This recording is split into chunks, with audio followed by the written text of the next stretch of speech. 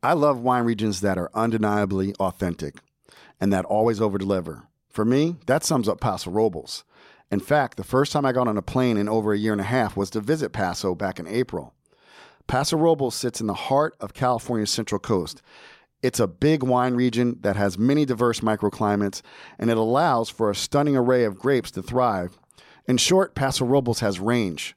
They aren't known for just one or two varietals or wines. They make interesting blends from Cabernet Sauvignon and other Bordeaux varietals, Syrah and Rhone-style wines, Zinfandel, Tempranillo, and they even make beautiful white wines. Side note for you guys, my number one wine of 2020 was a Zinfandel Tempranillo blend from Paso Robles. Just saying. I also love that it's made up of over 200 family-owned wineries. We're talking salt-of-the-earth people who put their heart and soul into their wines. Paso Robles is special, but now the word's getting out. You need to check it out and see for yourself what the buzz is all about. You can learn more at pasowine.com. That's P-A-S-O wine.com. Hey, I'm MJ Taylor, also known as a Black Wine Guy. I went from being a totally obsessed wine newbie to becoming the world's first ever African-American fine and rare wine auctioneer in less than 3 years. In this show, I'll be talking to the mavericks, the philosophers, the players, and the deep thinkers who inhabit the world of wine. They'll share their experiences on how they made it, but more importantly, how they failed and got back up again. So grab a glass and let's get to it. This is the Black Wine Guy Experience.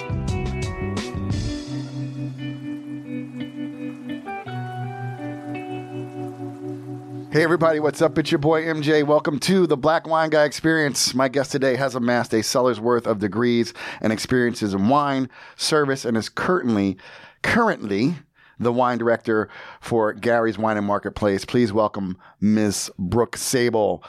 Brooke has been featured in Real Simple Magazine, Travel and Leisure Magazine, Forbes, Condé Nast Traveler, Somm Journal, and more. Along with the James Beard Foundation, Brooke has participated in Star Chef Somm Slam, New Jersey. Somm Slam.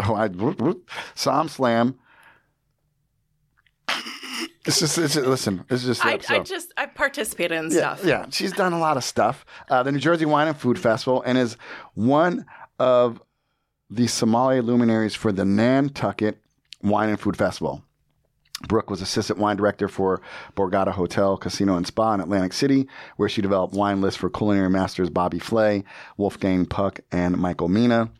Brooke also developed a wine program for Sir Richard Branson and New Jersey developer Bob Wojciechowicz, but I'm going to call him Wojciechowicz because it just takes me back to watching Barney Miller when I was a kid. But she developed the wine program at Natarar and its award-winning restaurant 90 Acres, where she held the position of opening wine director. And it was her focus on sustainable, organic, biodynamic, and small production wines that garnered high accolades amongst her peers and the press. And also, this is the same Brooke Sabel who got called out in the Before the Pour bonus episode. She is finally here. Welcome, Brooke. Thanks, MJ. I'm so happy to finally be here and, to be able to not get called out on yet another podcast. You like it. I know you got called out on drinking on the job the other day. Yep. It's a pain in the ass. Yep. That I love. So, Brooke, tell people about this first wine we got going right here. So the first wine that we have is really, truly near and dear to my heart. I mean, Kathy Corson, she is just a rock star in Napa Valley. And she, like myself, took a wine class in college that changed her life. And so I attempted to bring the very first vintage that she ever made, but realized that I had consumed that. So much for amassing a cellar of wine. Yeah, so I brought you the next best, which is the 89 vintage. Now, 89, she was actually still making this at Chapelet. Okay. And this is a cool vintage. But Kathy does so well with ageability with her wines and cool vintages that she's just a badass. Very nice, very nice. It's delicious. Glad I brought the Durand. I'm glad you brought the Durand. I just knew you. I was like, because like Brooke is one of these people, right? So I am like one of those people who, nobody, where I'm from, nobody knows who I am. Like I'm a nobody. I grew up in Jersey. I'm like a nobody in Jersey. So I went to this wine dinner with a new friend, Joe Bembry. His wife, Karen, was on the podcast. And he's like, oh, yeah, my girl Brooke's coming. And like, so it's like a bunch of wine professionals. And Brooke just casually comes in a little bit late. I don't know if it was on purpose, but like, it was like the Red Sea party. Like, it was like, oh, the queen is here. I was like, who is this? Who the fuck is this? I was like, who is this? I don't know. Who's this? And she's like, who's that guy? She's the only one black guy, and it's Joe here. So who the hell is this guy? So like when I saw, I was like, obviously we sat at the same table, got to talk to you, and I was like, and just you're a badass, wine badass. So I'm so glad you're here. You're one of those. You're like the Femme Nikita of wine. Like I was gonna say, you're like kind of like a wine. Like if you're like, I probably have had a drink with that person before. Yeah, exactly. Probably. Mm-hmm. Yeah. Mm-hmm. So let's start at the beginning, Brooke. Where were you born? I was born in a small town in Wisconsin called Clintonville, just outside of Green Bay. Okay. And I'm an only child. And so my father realized that when he had a daughter, that he wanted to start giving me skill sets, and so that way I could be able to hang out with any man. So the first thing that he did was he put a golf club in my hand. And so at the age of 3, I started to play golf. But the one thing is that I never wanted to wear shoes, and I hated practicing. But I was good at it, but I didn't like to follow the rules. So you could have been like the female Tiger Woods. I wouldn't say that. But instead, you want to be like Chevy Chase character in Caddyshack and just out on the green putting at night barefoot. Exactly. No. Exactly. Yeah. I've done that before too. Doesn't surprise me. Some major putts, like in the dark after drinks with college friends. Do you have to wear shoes on the course? Yeah. I thought it might be one of those. See, that's one of them weird rules. Yeah, I just like the grass. Yeah, I'm thinking just what I know about like grass is so grounding and just fun. Like I think you'd have a better feel for the course barefoot. Yeah, and you can get the grip between your toes, which is kind of weird, but yeah. So only child. What tell me like. That explains it why she's a queen. Next now, like it all makes sense now. It's all starting to come together. Right? Okay, this is a great episode of podcast. Everybody, bye.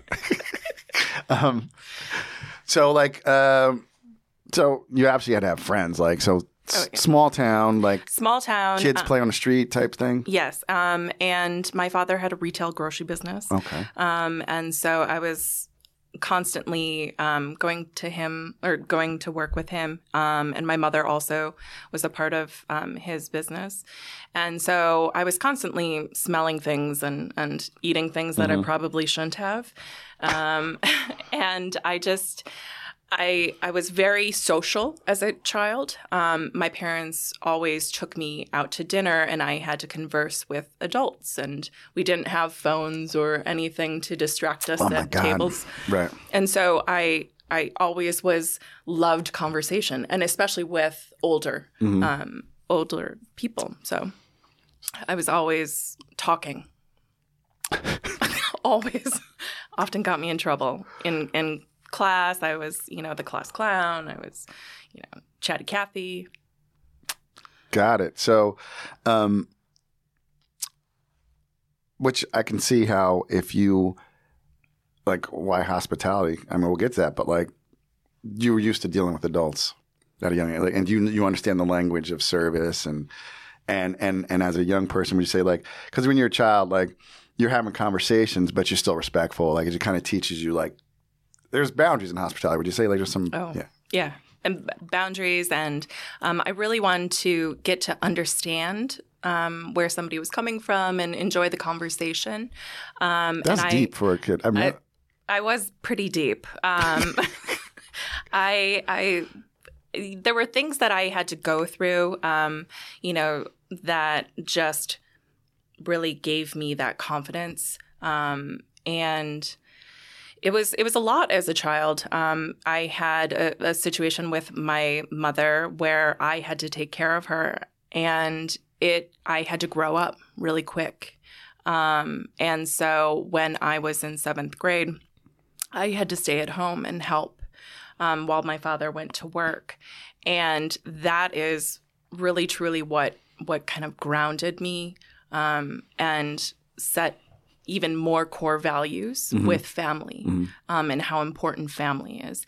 And no matter how family has its highs, you have to be there also for the lows. And so I would help take care of her. And then I would also do my homework at the same time, and I got straight A's. So I thrive in chaos and pressure.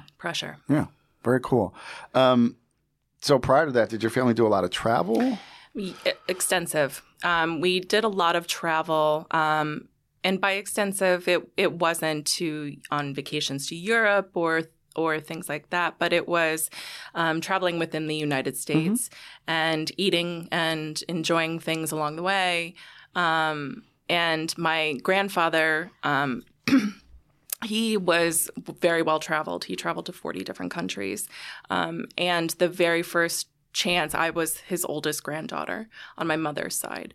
He took my cousin and I, who was 3 months younger than me. We went to Disneyland, and we had to learn manners.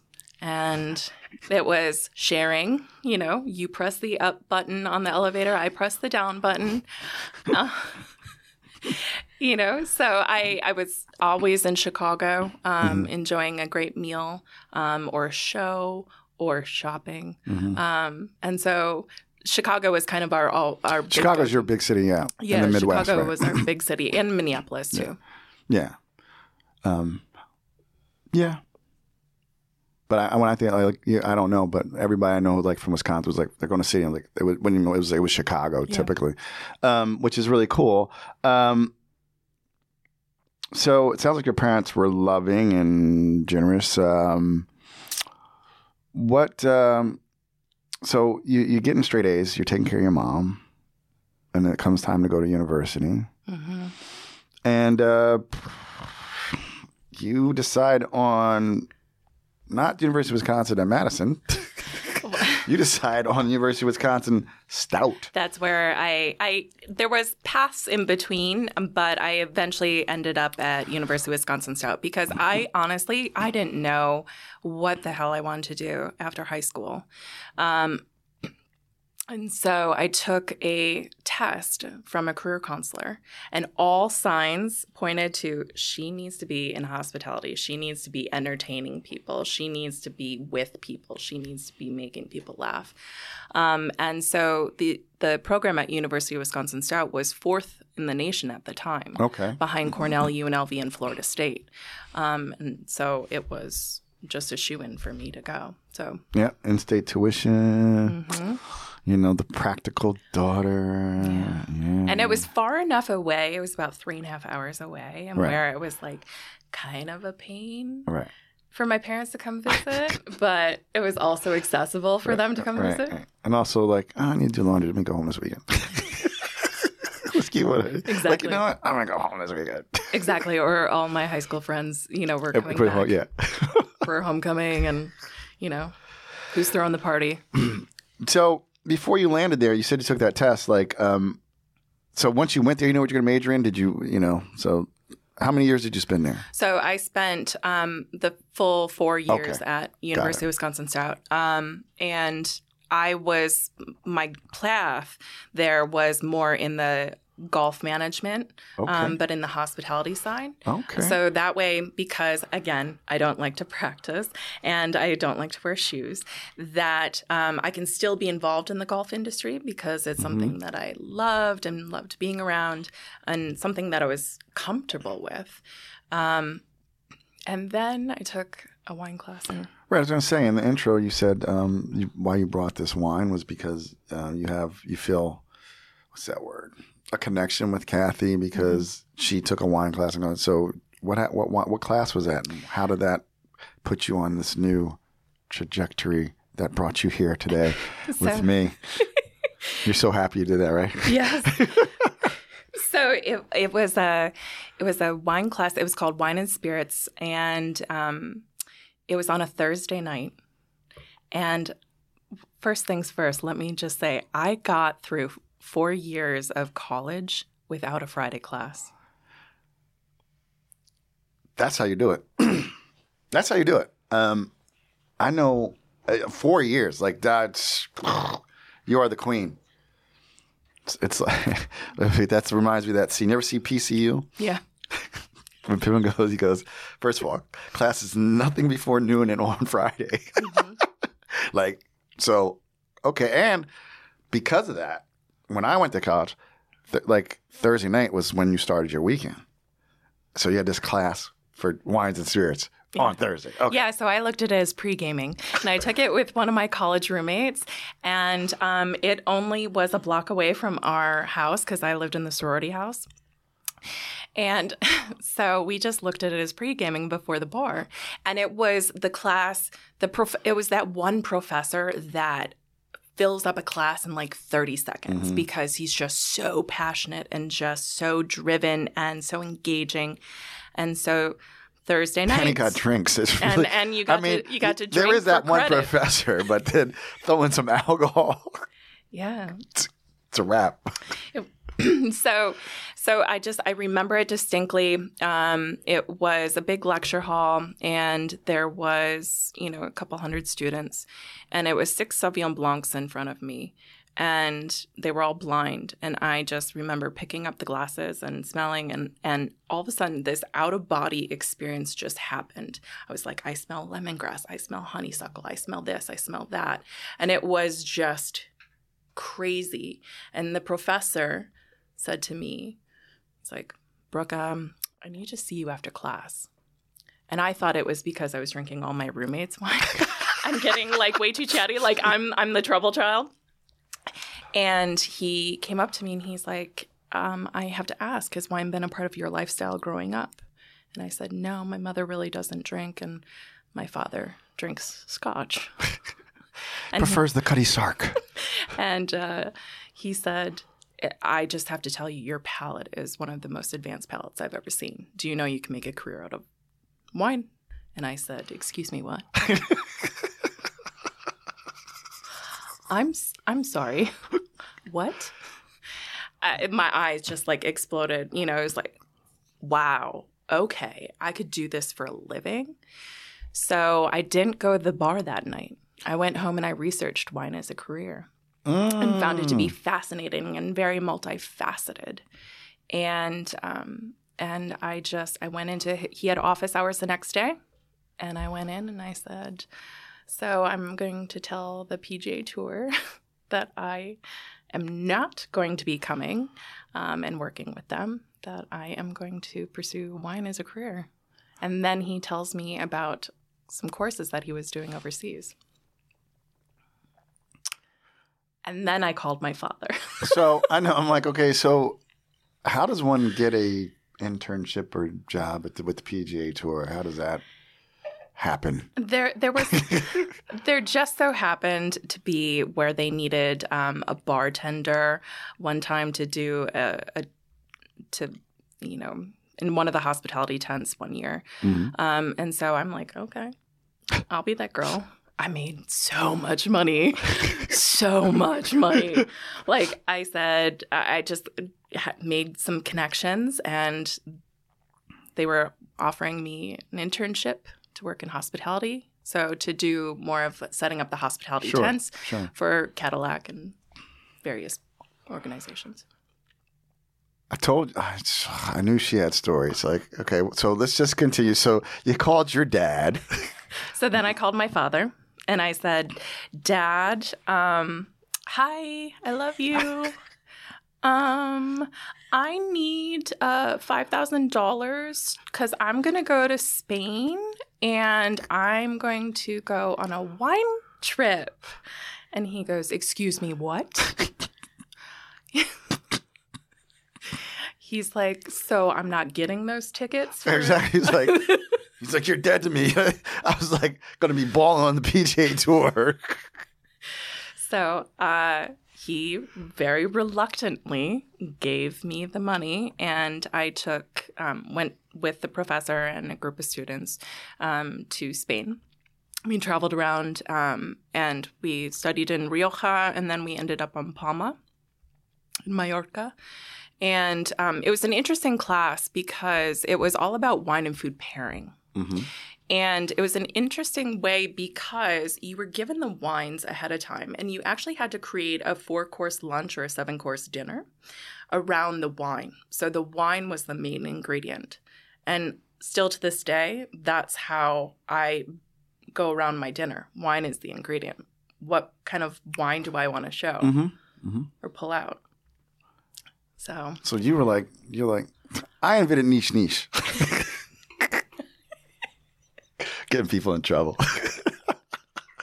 It's not a new concept. I was doing that on Mallorca. Yeah, I was back in 2001. Have you done a niche yet? No. I'm coming to yours. Be backed. You and Joe harassing me. Exactly. Noonan, miss it. Noonan, miss it. Doing all Caddyshack roads. Oh, yeah. Oh, my God. Like, so you go from lemongrass and cut grass and hay from the vineyard of the manger with Jesus Christ to being in Rioja.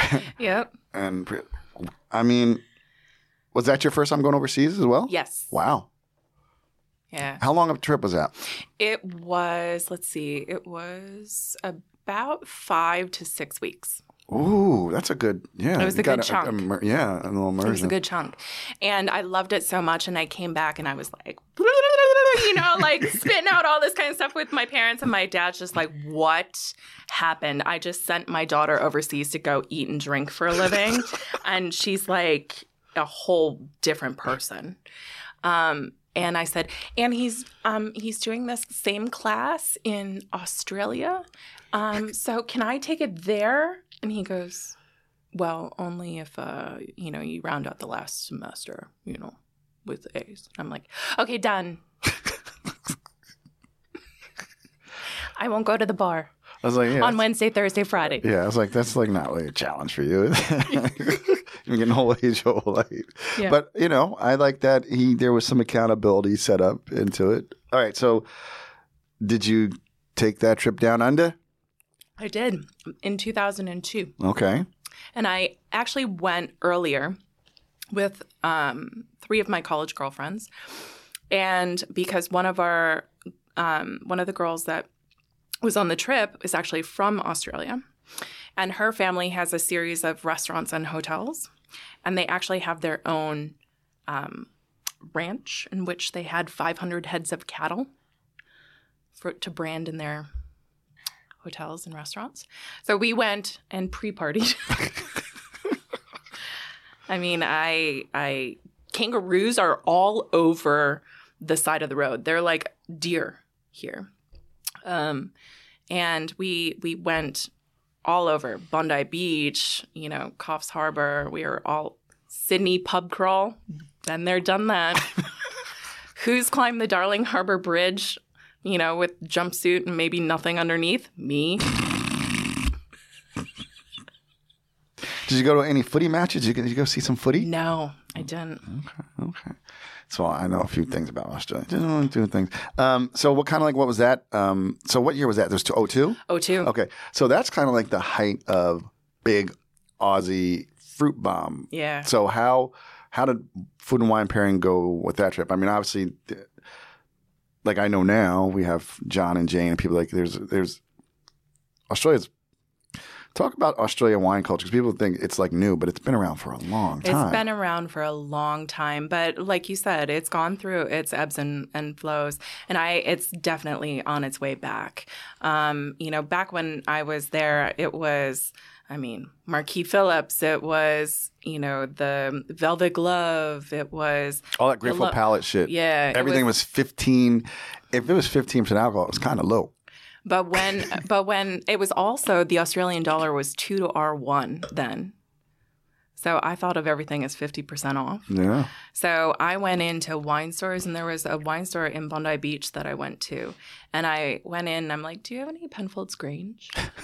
and they're like, well, yes. You know, they looked at me like what's this young woman coming in and asking about Penfolds Grange? And I ended up walking out with 6 bottles and paid $500. Shit. Why didn't you bring one of those? Because I drank them all. Yeah. That's like ludicrous. Like what? Like one bottle would have been like 500 over here back then. I know. But that's see that when you know, you know. So like yeah. So what was what do you pair with like you know the velvet glove what? I mean. Luckily, I didn't pair anything with the velvet glove because it's too hard. It's too big. It's too ripe. I mean, maybe a piece, like tiny little piece of dark chocolate with, you know, some compote. But my palate was definitely more towards that Penfolds Grange. But we studied in the Hunter Valley, and so we focused on a lot of Semillon. Okay. And I actually had to make kangaroo tail soup. I was gonna say What wine goes with kangaroo? I don't want to be facetious, but there's so many of them. It would seem they would eat them because it was just it's like because it's like venison. Yeah, I would think it's like they're but venison. the tail when we prepared it, it's the lean. I mean, obviously, it's a very very lean meat, and so we just crisped it up like pancetta and bacon, and we put it on top of the soup.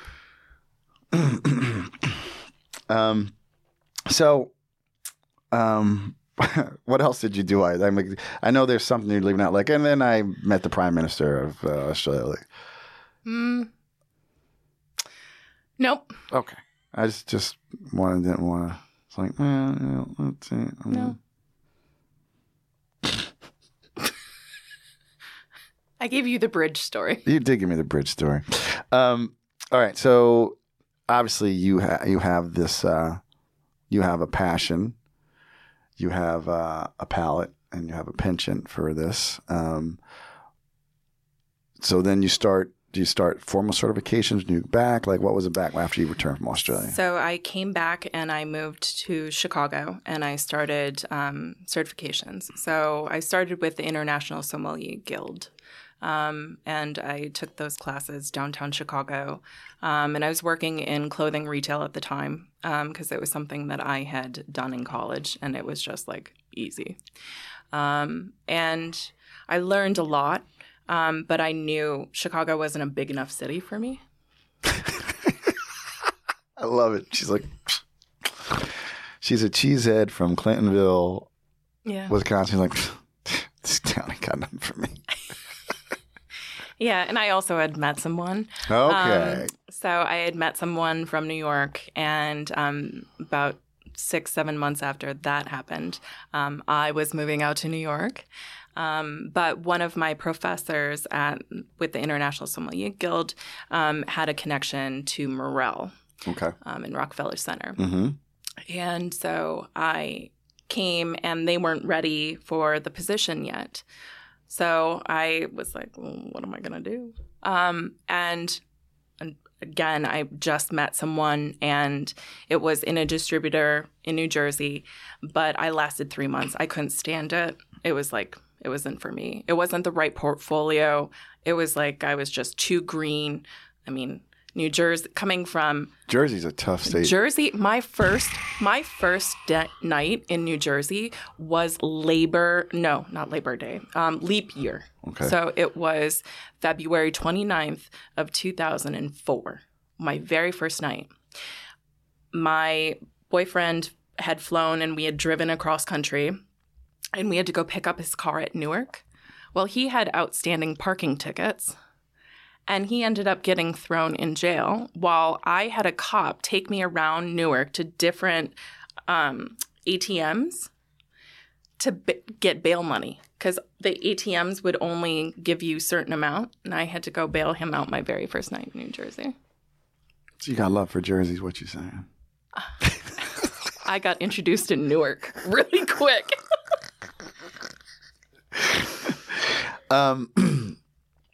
So when did the position at Morel become available? What was that like? Because like, shit, I mean, like, damn.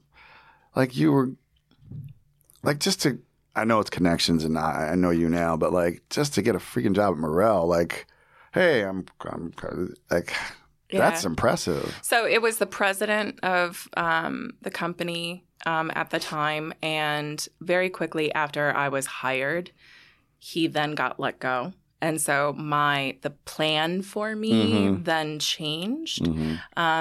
So I worked in the retail store because they were actually going to be opening up a new retail location, and I was to be a part of that.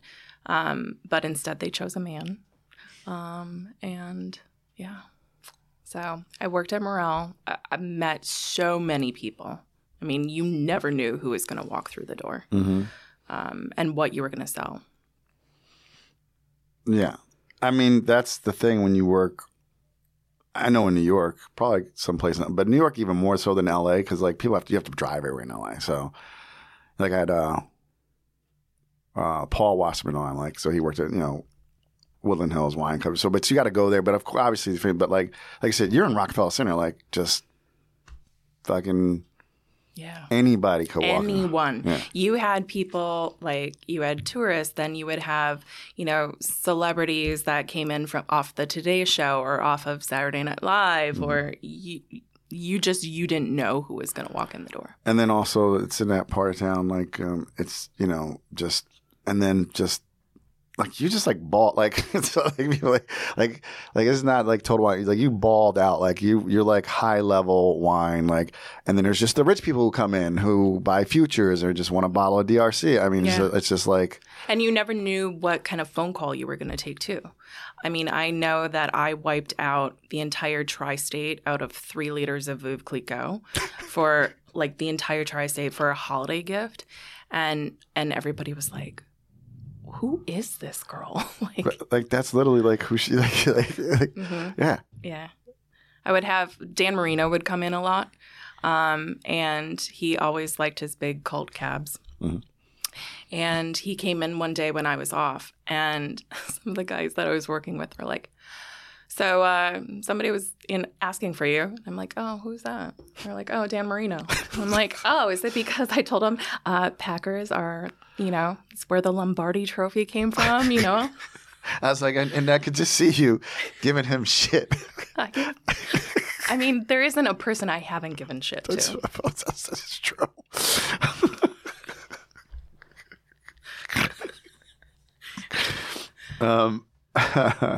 So, where did you go after Morel? So after Morel, I took actually some time off because Morel was a challenge, and it was a challenge just because I was a young white female. And, I had to get aggressive when it came to sales or, hey, like I'm somebody too. And so I took some time off and I laid on a beach. And I got a phone call from my then boyfriend at the time. And he just happened to be, one of his clients was the CFO of Merrill Lynch, who just so happened to be friends with a master of wine. And he said, you have a job next week. Get off the beach.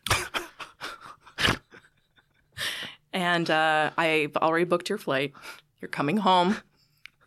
I'm like, okay, cool. Awesome. So then I met with Joe Bembry and Chris Cree and sat down with them. And that's where I learned so much and had so much fun.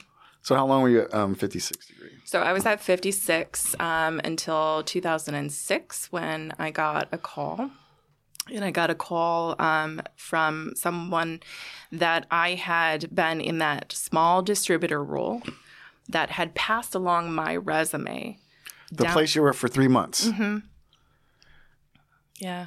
They had passed along my resume down to someone at Borgata because they were looking for an assistant wine director. And they're like, we know just the person. And I got a call and drove down, interviewed, and they offered me the position.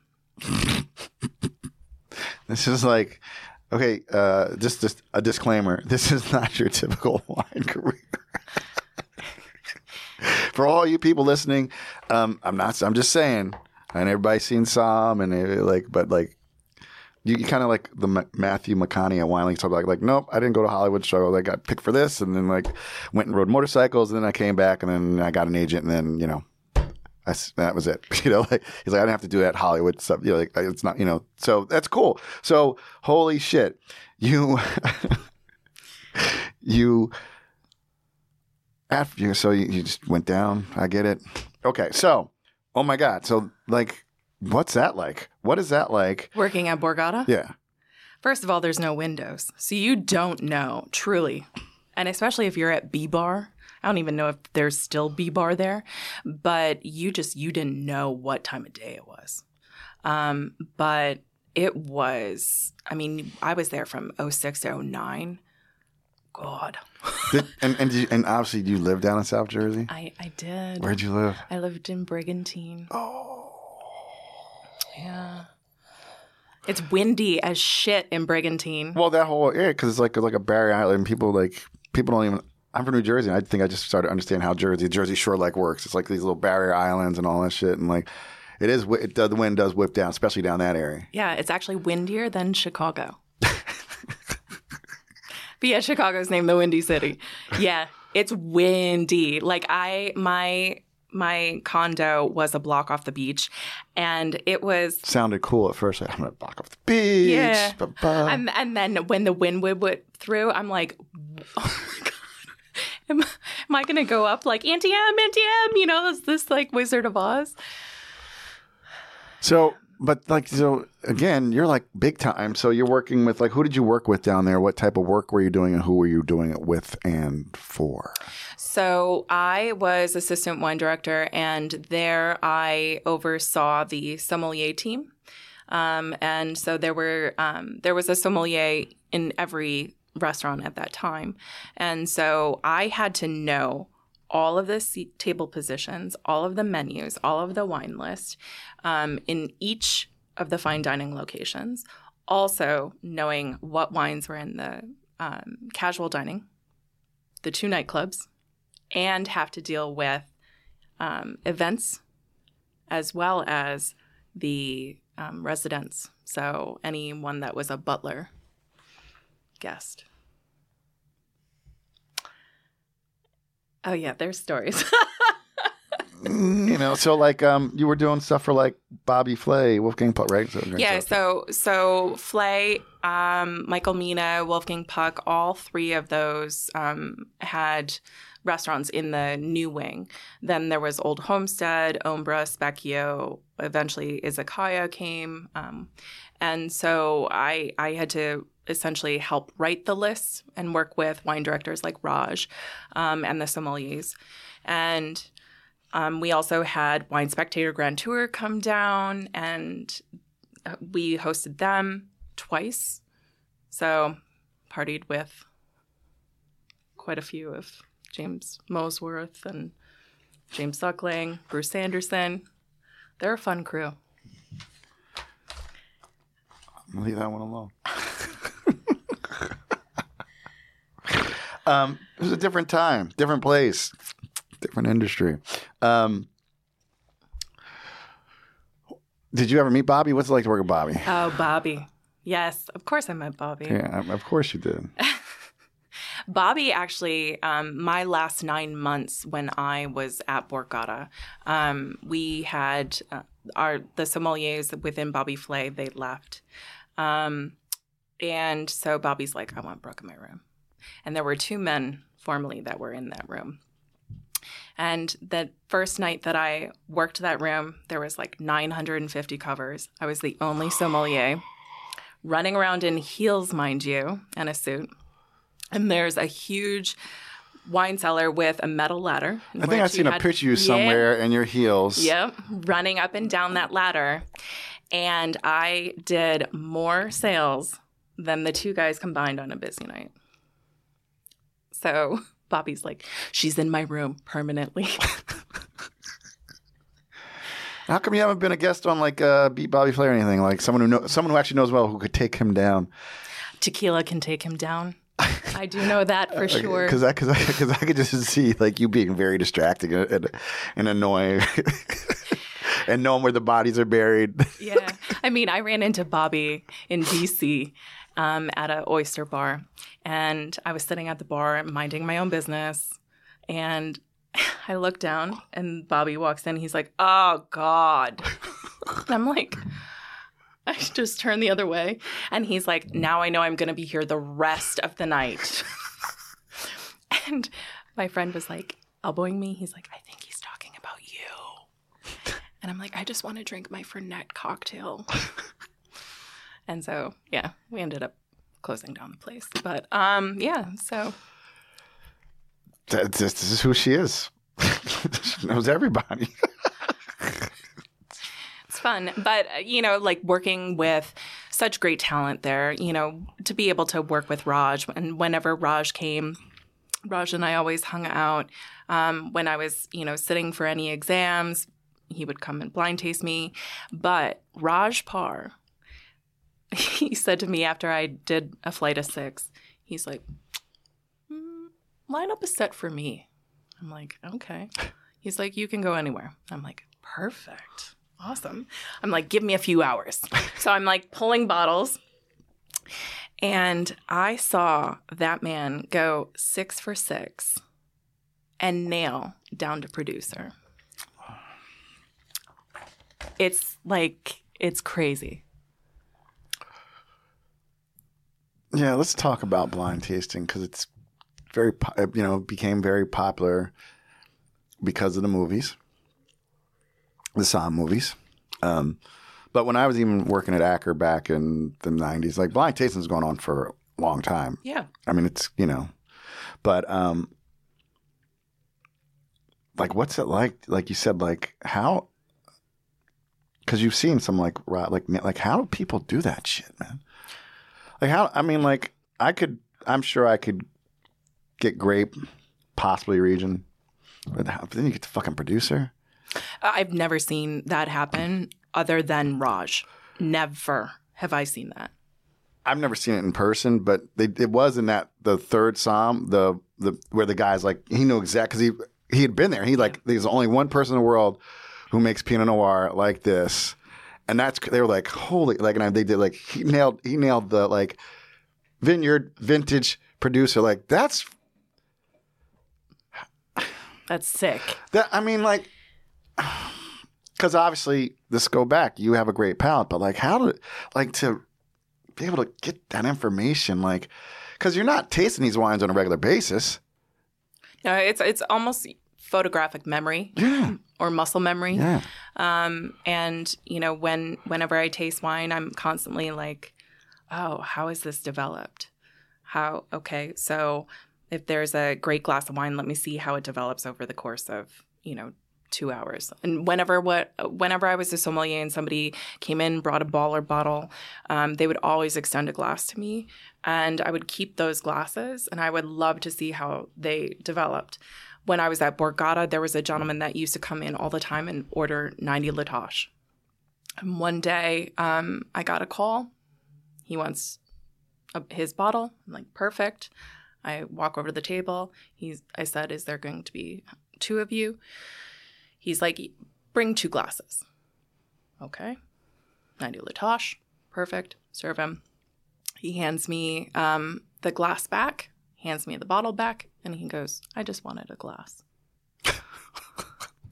And so it took that bottle. Of course, I called all the sommeliers after that. You're better boss than I am. Yeah. But I made that glass last for a couple hours because I wanted to see how it evolved. So there are people who listen to this who don't know, like what's like a bottle. What was a bottle then? Of 90 Ladosh? Yeah.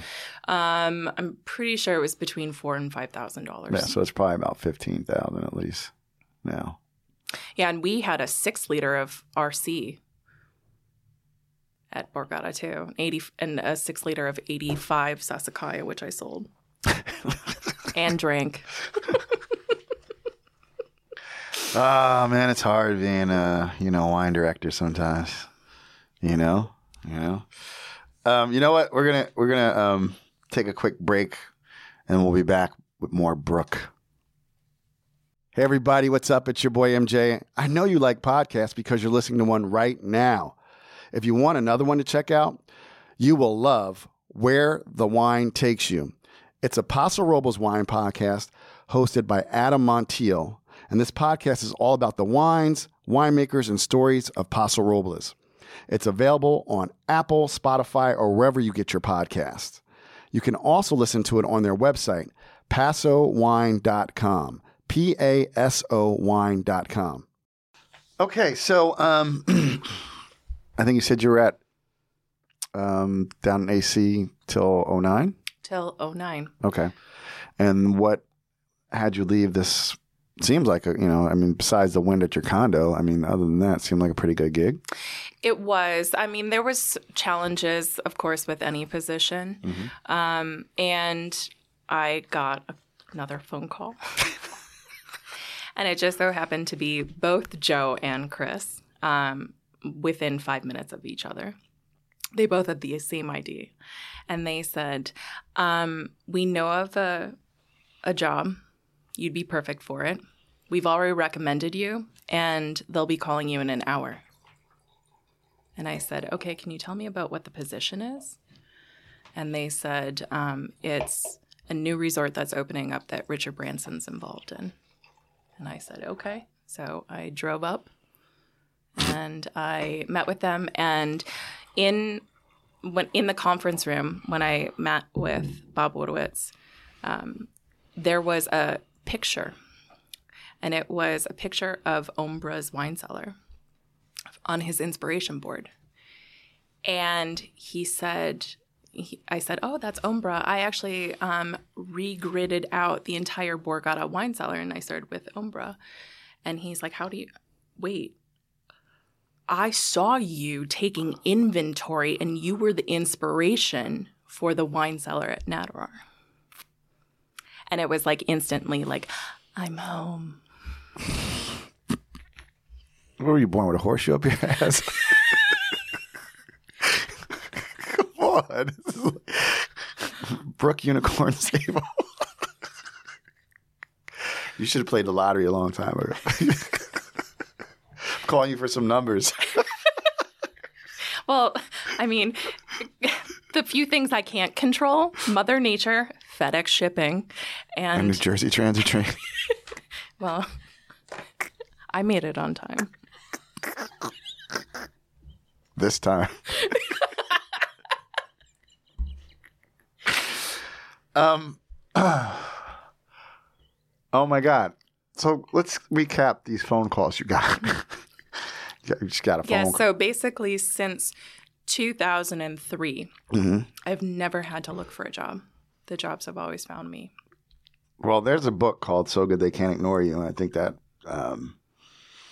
applies to you for sure. Okay, so Richard fucking Branson? Yeah. What the fuck? Yeah. Uh-huh. So that story goes, Bob Wodowitz went down. He had made his money in insurance. And he went down to Necker Island on his 40th birthday, and he knew of the property. And he had a vision to transform the property into a luxury resort. And from that, then he proposed the idea to Richard. And on a handshake deal, he agreed to partner. All right, so let's talk about this property, Natarar, which when we were warming up, when you're like, that's Raritan spelled backwards. Mm-hmm. Because the Raritan River The flows. Raritan River. I know. I'm from Jersey. Raritan River runs through, goes out, dumps into Sandy Hook Bay, cuts is near Rutgers, cuts up that whole Bound Brook area. Blah blah. I know. Come on, now I'm from Jersey. Be like you not knowing something about Wisconsin. But I just think it's very funny because you just spell it backwards. It's like Evian. It's like naive spelled backwards, right? People buy the shit out of it, right? So what was this property? So what was this? How big was the property? And so the property was actually 500 acres in total, and it was actually formerly owned by the Macy family, not the Macy's department store, but the shipping and whaling section. I thought it was like the William H. Macy family of Fargo fame. No, I'm kidding. Yeah, so it was actually Kate Macy and her husband Walter Ladd that built a 33,000 square foot mansion for two people in 1912. They don't like each other very much. They were a very philanthropic couple. They were a barren couple. And so they turned their home into a convalescent home for people to stay free of charge. And it had to remain a convalescent home for up to 50 years after both of them passed. And the reason why there's the PPAC train station is because of not only that property, but an even bigger property behind, which is called Blairsden, which is 66,000 square feet. So there's this huge, gorgeous mansion on site. And then the restaurant was in the former stables and carriage house. And so that was 11,000 square feet. And so they had to redo and rebuild out. They added a glass room, which was the kitchen. The cooking school was in the former garage. There's a 14-acre farm that the chefs could source ingredients from. It's crazy. So we transformed the mansion into an event space. Okay. And then I ran the wine for the property. So... And you were actually the inspiration for it. What was it like to actually? Was that the first time you built out a wine cellar from scratch? From scratch. Mm-hmm. And one of my main focuses was Kathy Corson. I actually had 4 pages of Kathy Corson wines. I have the largest collection of her wines outside of the winery. And so when I was at the 25-year tasting at Skurnik, we had a great lunch there. And she's like, there's somebody here that actually knows my wines just as intimately as I do. And that's Brooke. Because every time I would go out to Napa, she would blind me. And so then, of course, she would have to be my first winemaker dinner when I was there. And yeah, it was fun. How much, what was your budget? How much money did you put into that wine cellar? There was quite a bit. It was under $1 million. It wasn't anything super, super crazy, but it was all wines that I truly loved. And focusing on that small production, boutique, sustainable, organic, biodynamic, focusing on the farming. So let's talk about that. So how did you get so passionate about sustainable, organic, biodynamic, and small production wines? How'd that happen from 2002 till? That goes back to my time with Chris and Joe. Okay. And learning, because Morel, I had worked with more national brands. Mm-hmm. And I saw a different world with 56 and really understanding that it's about producer and it's about leaving the soil in a better condition in which you found it and leaving it for other generations. And so I wanted to bring that back. And so I made it a point of stating on the wine list whether something was sustainable, organic, or biodynamic, and also vegan. And that was back in 2009. It was a tome of a book of a wine list. What was what were some of the standout bottles you would say, like prize bottles? Obviously the Corazon stuff, but Jackie Truchot 05s. I had, this last great vintage. There were so many. A lot of champagne because I do love my bubbles. Anything from Baresh to Vintage Krug. There wasn't any big baller bottles other than Rousseau and the Jackie True shows. And I had a lot of great Bordeaux, a lot of great Rhone. But I was spread out throughout the entire world in terms of regionality.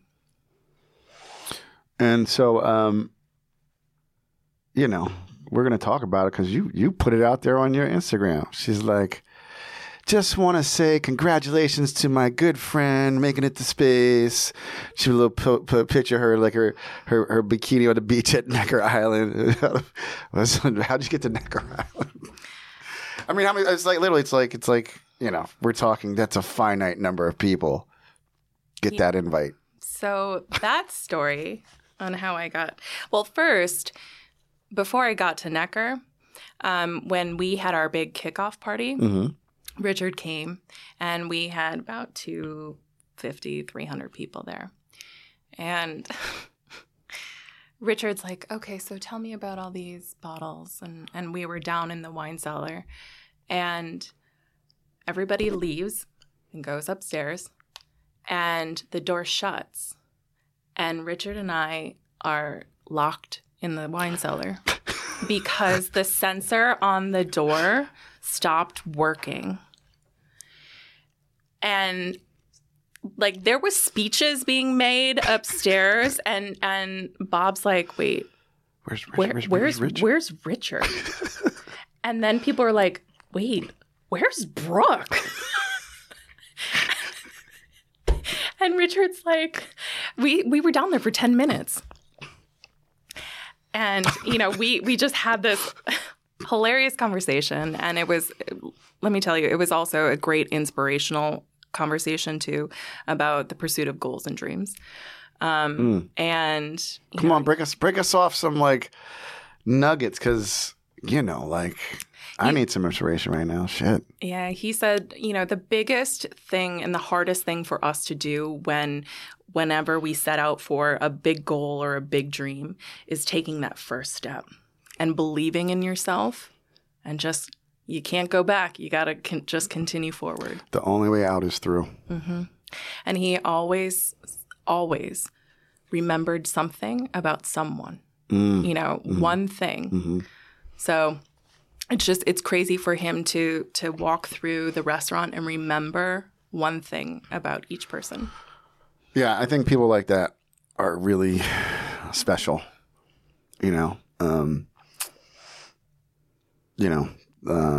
They just can connect very quickly and they remember, and that's not common. Do we live, like you said, warming up, people remember how you made them feel. Yeah. But most people, we live, but it can be done in an authentic way. But like literally for someone of that stature to, remember something about somebody. I mean, that's just like, shit, look at your life, girl. Damn. Locked in the wine cellar at Richard Branson, and he just, gave her, his Sir Richard talk. Yeah, it was like I had my own personal TED talk. Yeah, exactly. It's like he's like, Richard Branson is my life coach. Speed life coaching. Oh, we should do a show. Speed life coaching in the cellar with Brooke and Richard, Sir Richard. That'd be fun. Bring champagne. He loves it. Okay. Good to know. And so, so you guys, you get this incredible just talk with this just badass dude. Just kind of, I don't even know what to say because I don't think I've even been like that kind of level of achievement. And I've been around some, I'm here with you, so I got something going on. But like, that's like some high level achievement. So then, how did you get the invite? Like, what were you doing down there? Did you do wine stuff for him? It was just a party? It's like, Brooke is she's such an amazing young woman, For when I went down to Necker? Yeah. So I went down to Necker by the graciousness of someone. I had done something nice for him. Mm-hmm. He had a charter school that he founded, and I did his first fundraiser. And we raised $250,000 for his charter school. She fucking raises money for charter schools. They're going to be a shrine to you one day. So Saint Brooke. of the wine business. That's why when God sees me at heaven, he'll be like, it's about time. Yeah. I mean, I've had many close calls. Where I'm like, is it my time yet? Yeah, you're like, God, if you're listening, help. Give you a little Chappelle. And he's like, nope. Another 45 years. So I was gifted a trip down to Necker. Okay. And yeah, I went down with, ironically, it was around my 40th birthday. Of course. And so I went down with a bunch of my friends. And we partayed. And I didn't get locked in a cellar with Richard, but Richard showed me the cellars that he had all of his team in the cellars when the hurricane came through. Oh, I'd heard about that. Because the hurricane came through, and the eye of the hurricane was right above Necker. And he had just reopened Necker because of the storm. He had lost everything. He had lost all the trees. There was a lot of damage to the structures, but the only thing in the main house that was still standing and still intact was this glass table, and right above it is the disco ball. So he said, always remember that even in a shitstorm, you gotta fucking party on the table.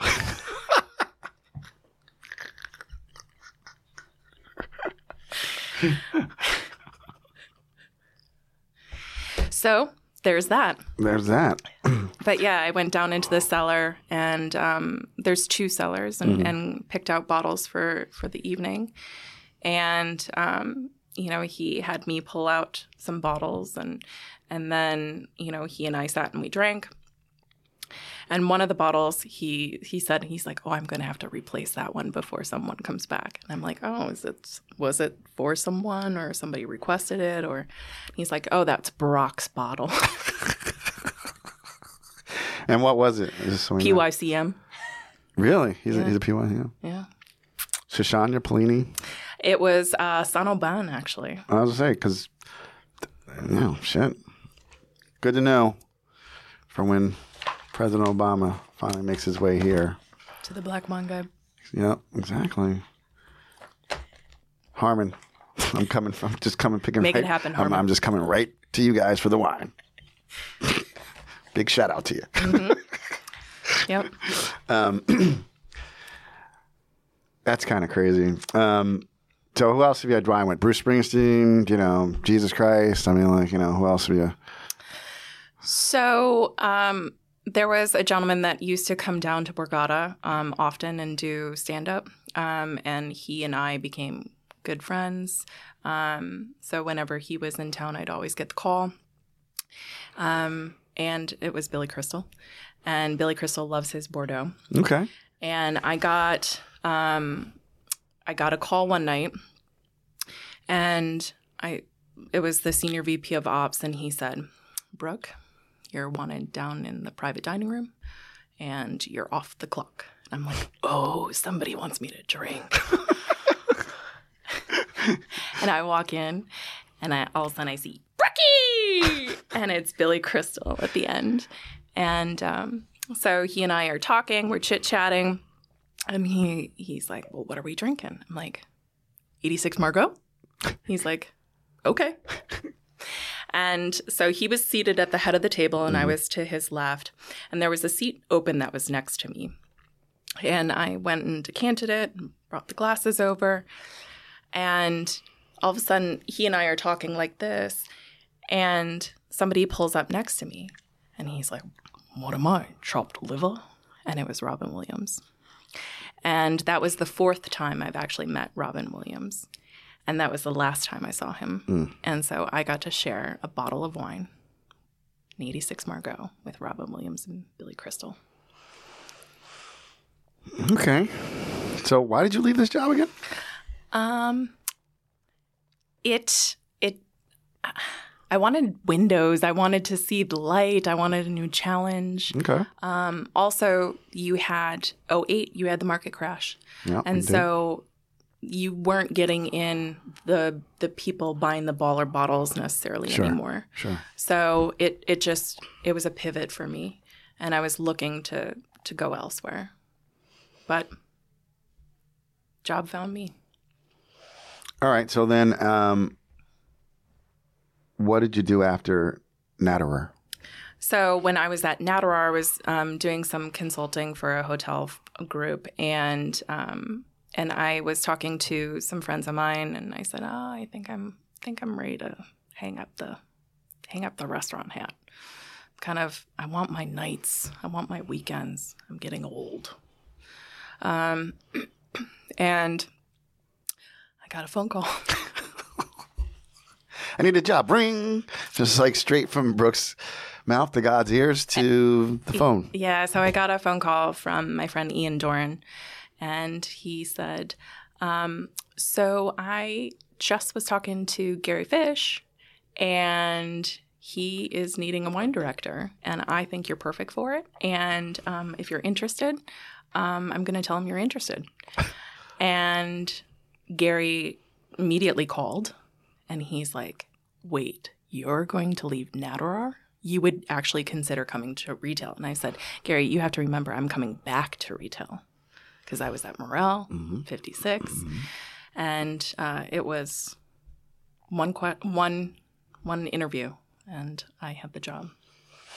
So there's probably a lot of people who don't know Gary's. Tell people about Gary's and what a director of wine does for a place like that. So Gary's Wine and Marketplace, so we have 4 locations in New Jersey, and one most recently that we acquired in October of 2019 is when we opened our St. Helena location. So we took over the former Dean and DeLuca next to Press. Mm-hmm. So that's our 5th location. So Gary Fish has been in the industry for 40 plus years. And he started off as a retail, a wine salesman for Fedway, for larger distributor. And he started a small retail shop with his brother, and then started to slowly then build up his empire. And so for my role, what I do is I'm the head buyer. So I oversee a buying team. So I have a new Spanish and Portuguese buyer. I have an Italian buyer, and I have a gentleman that does my Bordeaux and Rosé and our direct imports. I have a spirit team, a beer team, and so then I buy everything else. And I work with Gary on private labels. I do blends with him and focus and working with winemakers, and we have a number of different private label wines that we do. And I go out to auction with him, and we put up paddles and buy bottles for Premier Napa Valley and Oregon, Sonoma. I travel. I eat cheese. I educate the staff. I have fun. Yeah. What's it like? Sell to collectors. Yeah, Jesus. How is it, what's it like when, because I had Harmon on, I talked about like, it's pretty badass when you can move east to west. Like what was that like? Like, and it was the Dean and Lucas right next to Press Napa Valley, which has like which is the largest collection in California, old vintages. Like how did people pull that shit off? I'm such an underachiever. Well, we knew that because we had been out for Premier Napa Valley in February. Okay. And we knew that you walked in the building and Dean DeLuca was like crickets. The shelves were empty. People were still getting coffee, but the wine shelves were empty. And it was so sad. That's an iconic space. Mm-hmm. And we learned that it was going to be on the market. And so snatch that up real quick. And what's been the response to because it's Napa, but still it's a small community. What's a... Well, this is the first year that we've actually had doors open. True, because we opened in October of 2019. We opened October 4th, I believe. And then we quickly had to close. It was grand opening, grand closing. Pretty much. And then you had COVID. And then you had fires. And it was a real challenge. And Gary was virtually stuck. I mean, he came back in March, the week of when everything started shutting down. When we were like, oh shit, this shit is kind of real. So he came back to New Jersey and stayed put. And that store has had its share of challenges. For sure. And now with dealing with supply chain and labor shortages, it's not easy with that store, but it's also doing tremendously well. So you're a director of wine and 5 locations. You guys ship nationwide pretty much? Yeah. How have you been affected? Like, what's going on with this supply chain shit?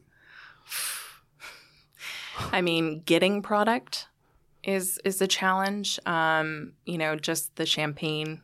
Yeah, talk as an example. Because I mean, I don't think people are really getting. Well, so I knew. Damn. What, we crush it? No, we didn't crush it. I know it's expensive, but I saw the bottle. I was like, damn, nice bottle of wine. I know the wine, but just usually people don't leave a sticker on. It's like, oh shit, there's a sticker. Oh shit. Love you, MJ. Love you too, girl.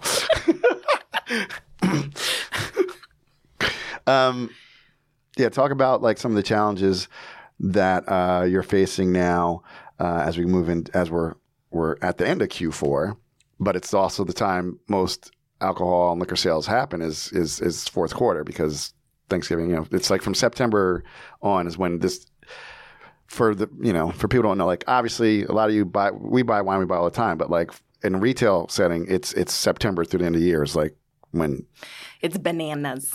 Yeah. I started stockpiling back in August. Okay. Because I saw what could possibly happen. And so I was buying as much as humanly possible. And I'm like, we'll find a place to put it. And now, I mean, we're looking at possibly running out of all the LVMH products. Be a cart, we got a lion's share. But I mean, now more than ever, it's like, grower producers, now is the time to shine and show affordability and also terroir. And here's some awesome juice. Yeah. Let's run through. Let's have some fun with Brooke. Let's run through like. Where were you? You was with Joe a couple weeks ago. What kind of stupid bottles did y'all pull out? You're like, just getting together with friends. That's why Joe, Patrick, and I all needed Barocca the next day. Thank you for the gift, by the way. You're she welcome. brought me some Barocca. Not many people know about Barocca. I didn't know about Barocca. I tried that one of the other shits with the prickly pear juice, supposedly. I was like, Barocca. Yeah. Half tablet, great. Full tablet when it's like a banger of a night. A Joe Bembry night. Spell Barocca. Barocca, Berocca. You can find it at Walgreens, CVS, and Amazon subscription. Trust me, it makes a great stocking stuffer. It's great even if you haven't drank before, like drank the night before, I mean. Just if you're feeling like off. It's great. It's loaded with electrolytes. We want to vitamins. thank Barocca for this sponsor this episode. Like, y'all. I'm not sponsored. I should be. I know. I'm like, shit. It was great. CVS owes you, Walgreens, they all owe you. And clearly, she's saving 5% because she's got the Amazon subscription. Stocking stuffers. All of my friends are like, yo, do you need my stocking stuffer gift? I'll take some more Barocca.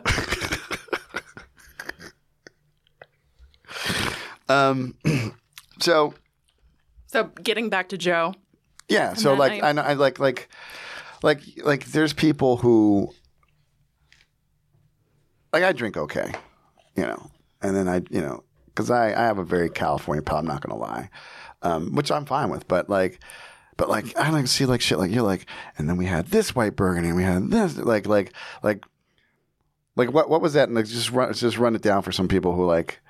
Because we're at the end of the year and like maybe people want some special bottles, but like these are just like I'm getting together with friends and we all know wine. Like kind of like where do you start? Where do you start with champagne? Then where do you go to white burgundy? And if you go to California, is it the Serotype? Like what? Come on. Well, we like to with my group of friends and with Joe, we focus on either somebody's got a baller bottle that they want to break out and like that particular evening, that bender, that was Joe wanted to pull out True Show. And so that was the whole reason for us getting together. And I'm like, okay, well, I'll bring some stuff. And I'm like, do we do champagne? Do we do Chablis? Do we do White Berg? Like, what's the theme? The theme is just like, let's ball out. I mean, we've had themes where I brought, for example, I'm like, I have all this, kick-ass Syrah. Like, I love Syrah. And why? I want to eat lamb, but I want somebody else to cook it. So Patrick and Joe were like, okay, well, let's get together. And I'm like, it's a Syrah. And we did it the Sunday after the election. Okay. In Patrick's backyard. And we did courses. We did lamb meatballs, lamb shanks, and lamb burgers, and just balled out on Klopp and Chat Hermitage, 82 La Chapelle. The bottles are meant to be shared with great friends, great people, like people that enjoy, and just a conversation. So I mentioned we met at the Magnum party, and then like this is now I know more about her because I've been talking to her for a few minutes here. Tell everybody what you rolled in that one with. Oh, so it was a Magnum party. You had to bring a Magnum. Yeah, and everybody's like bringing super culty stuff. I mean, I'm shocked that there was only one bottle of bubbles. By the way, I think we all were. That was a killer bottle though, and that was like that was like. She, that was I don't even know how she even got that one. Like, Robert was like, whoa. Wait, whoa. You're taking out the Sabel? He's like, whoa, slow your roll. No, I rolled in with Conterno Barbera 06 mag. I fucking love Barbera, and then Conterno, and then out of a mag. Yeah, it was pretty on point that night. It was. I sat right next to her. I'm like, do you have just finish your wine? Yeah. Oh, I was like, what did I bring? Okay, yeah, I remember what I brought. I was at a mag. It was like, you brought Ramey. Yeah, it was an old Ramey. Yeah. It was like a 2000 or 204. I think it was 04. It was an 04 Ramey, Richie. Yep. And a mag. And it was immaculate. Yeah.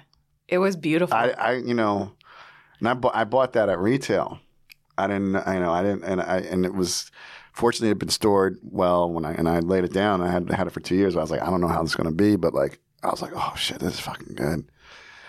Shout out to Dave Ramey, making some great Chardonnay. And that party, I need to buy more Magnums. It's really, talk about that. Like, why is Magnum so special? Magnum show you care.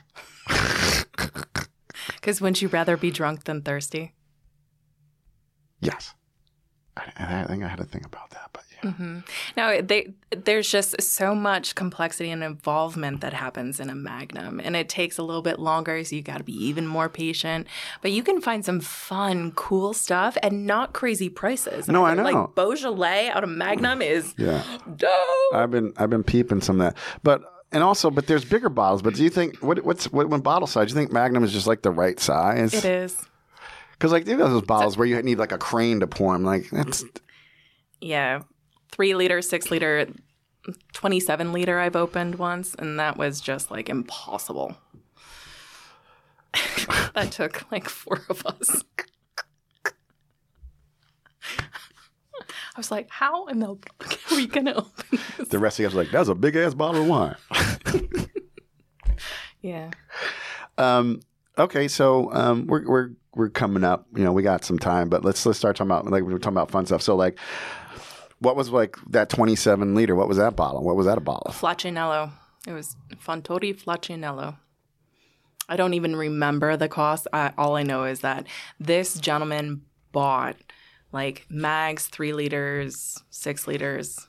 It's crazy. We mentioned 90 Latache. What's like the most? What's in my top 10 bottles? Yeah. MJ? What are your top 10 bottles? Because this is like some whole other level shit about to happen right here. Okay. So in my lineup is Freddie Mounier, Mousini, 17 out of barrel. I literally cried when I tasted that with Peter Wasserman and Freddie. And I'm like, Freddie was generous that day too. And he poured me 3 ounces. And I was like, sitting there, I was smelling him crying. And he goes back and he thieves more. And I'm like, she's like, Freddie, you just took me to church. When my mind's, I could hear like just in the cell, like Ave Maria started playing. Yeah. Mm-hmm. And just tears just streaming down your face. I'm like, church, preach. 90 Krug. Oh, I've had 90 Krug. Yeah. That's a winner. 1875 Bual Madeira. I haven't had that one. 68 Vega Sicilia Unico. Now, see, there's like only like a couple. There's like maybe 3 or 4 wines in 68 because I'm born in 68. The Vega is the king. Mr. Kevin Zaley did bring me. I know. 68. And it was so good. It's like the only California wine that was good that year.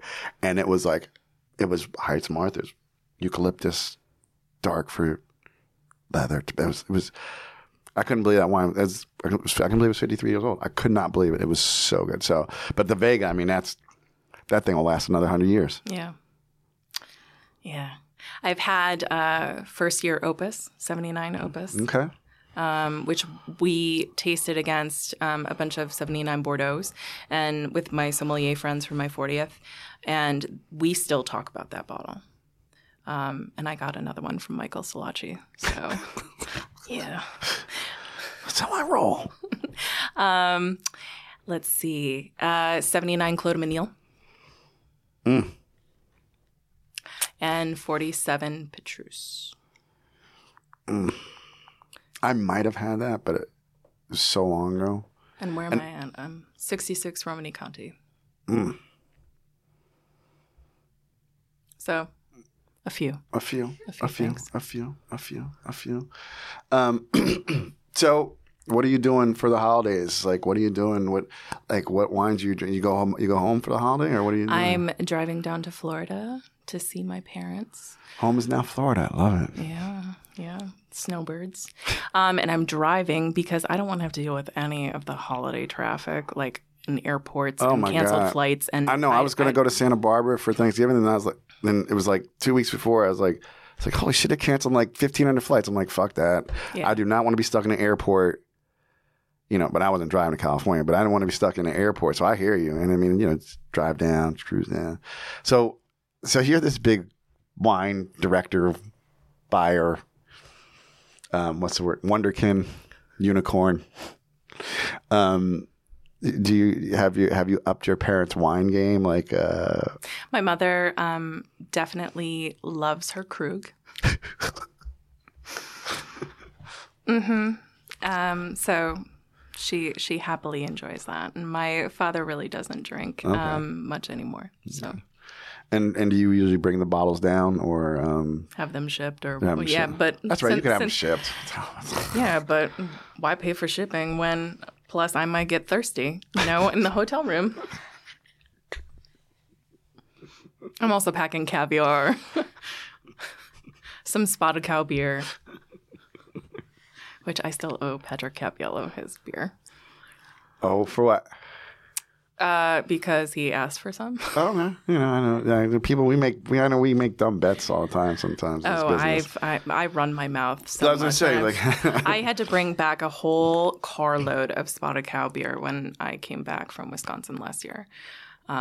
And send it out to a bunch of winemakers. So I've never even heard. See, New Glarus Brewing Company. You can only get the beer. It's a crushable beer. It's nothing fancy. It's just a simple, easy to drink beer that just goes down. So, I mean, it's like the Pliny the Elder of like Wisconsin. Is like, it's just like you can't get it. So people want it. Yeah. Fucking wine people. We're so funny. I got like a $75 bottle of cider from Grand Cru. Like, who buys a fucking $75 bottle of fucking cider? We do. I was like, me. Exactly. All right, so I want some Spotted Cow beer. Yeah. Yep. I want a sixer. Done. Good. I've got cases still. So you're in luck. Awesome. We'll crush some with Bembries. Awesome. Oh, yeah. Yeah, I'll tell you about that when we're done. So through this whole journey, though, like what was, besides the professor saying, you know, who are you? Are you Brooke Rothschild? Like, how do you know this much wine? Like, was there a bottle of wine that just fucking blew your mind? And like, I mean, you said, it's like, I can make a living, but like when, like what was that first, aha bottle? Yeah, that first Ave Maria moment. Like, you're like... I remember it being a Alsatian Gewürztraminer, and I don't remember the producer. Mm-hmm. I just remember it was like, what is this? Okay, this is fun. You know, it's different. It's got so much aromatics and so much complexity, and of course we had it with cheese and some honey. And that was just the bottle that just got me hooked. And so when the professor's like, oh, so what grape would you be? I'm like Gewürztraminer. I'm sweet and spicy. I'm also a Gemini that has an alter ego name. Yes, Simone. Mm-hmm. Oh, the twins. Oh. Yep. Yes. And you all and everyone, all of my friends know when Simone comes out, they're like, oh, wow, she's out. Hide your children. hide your bottles.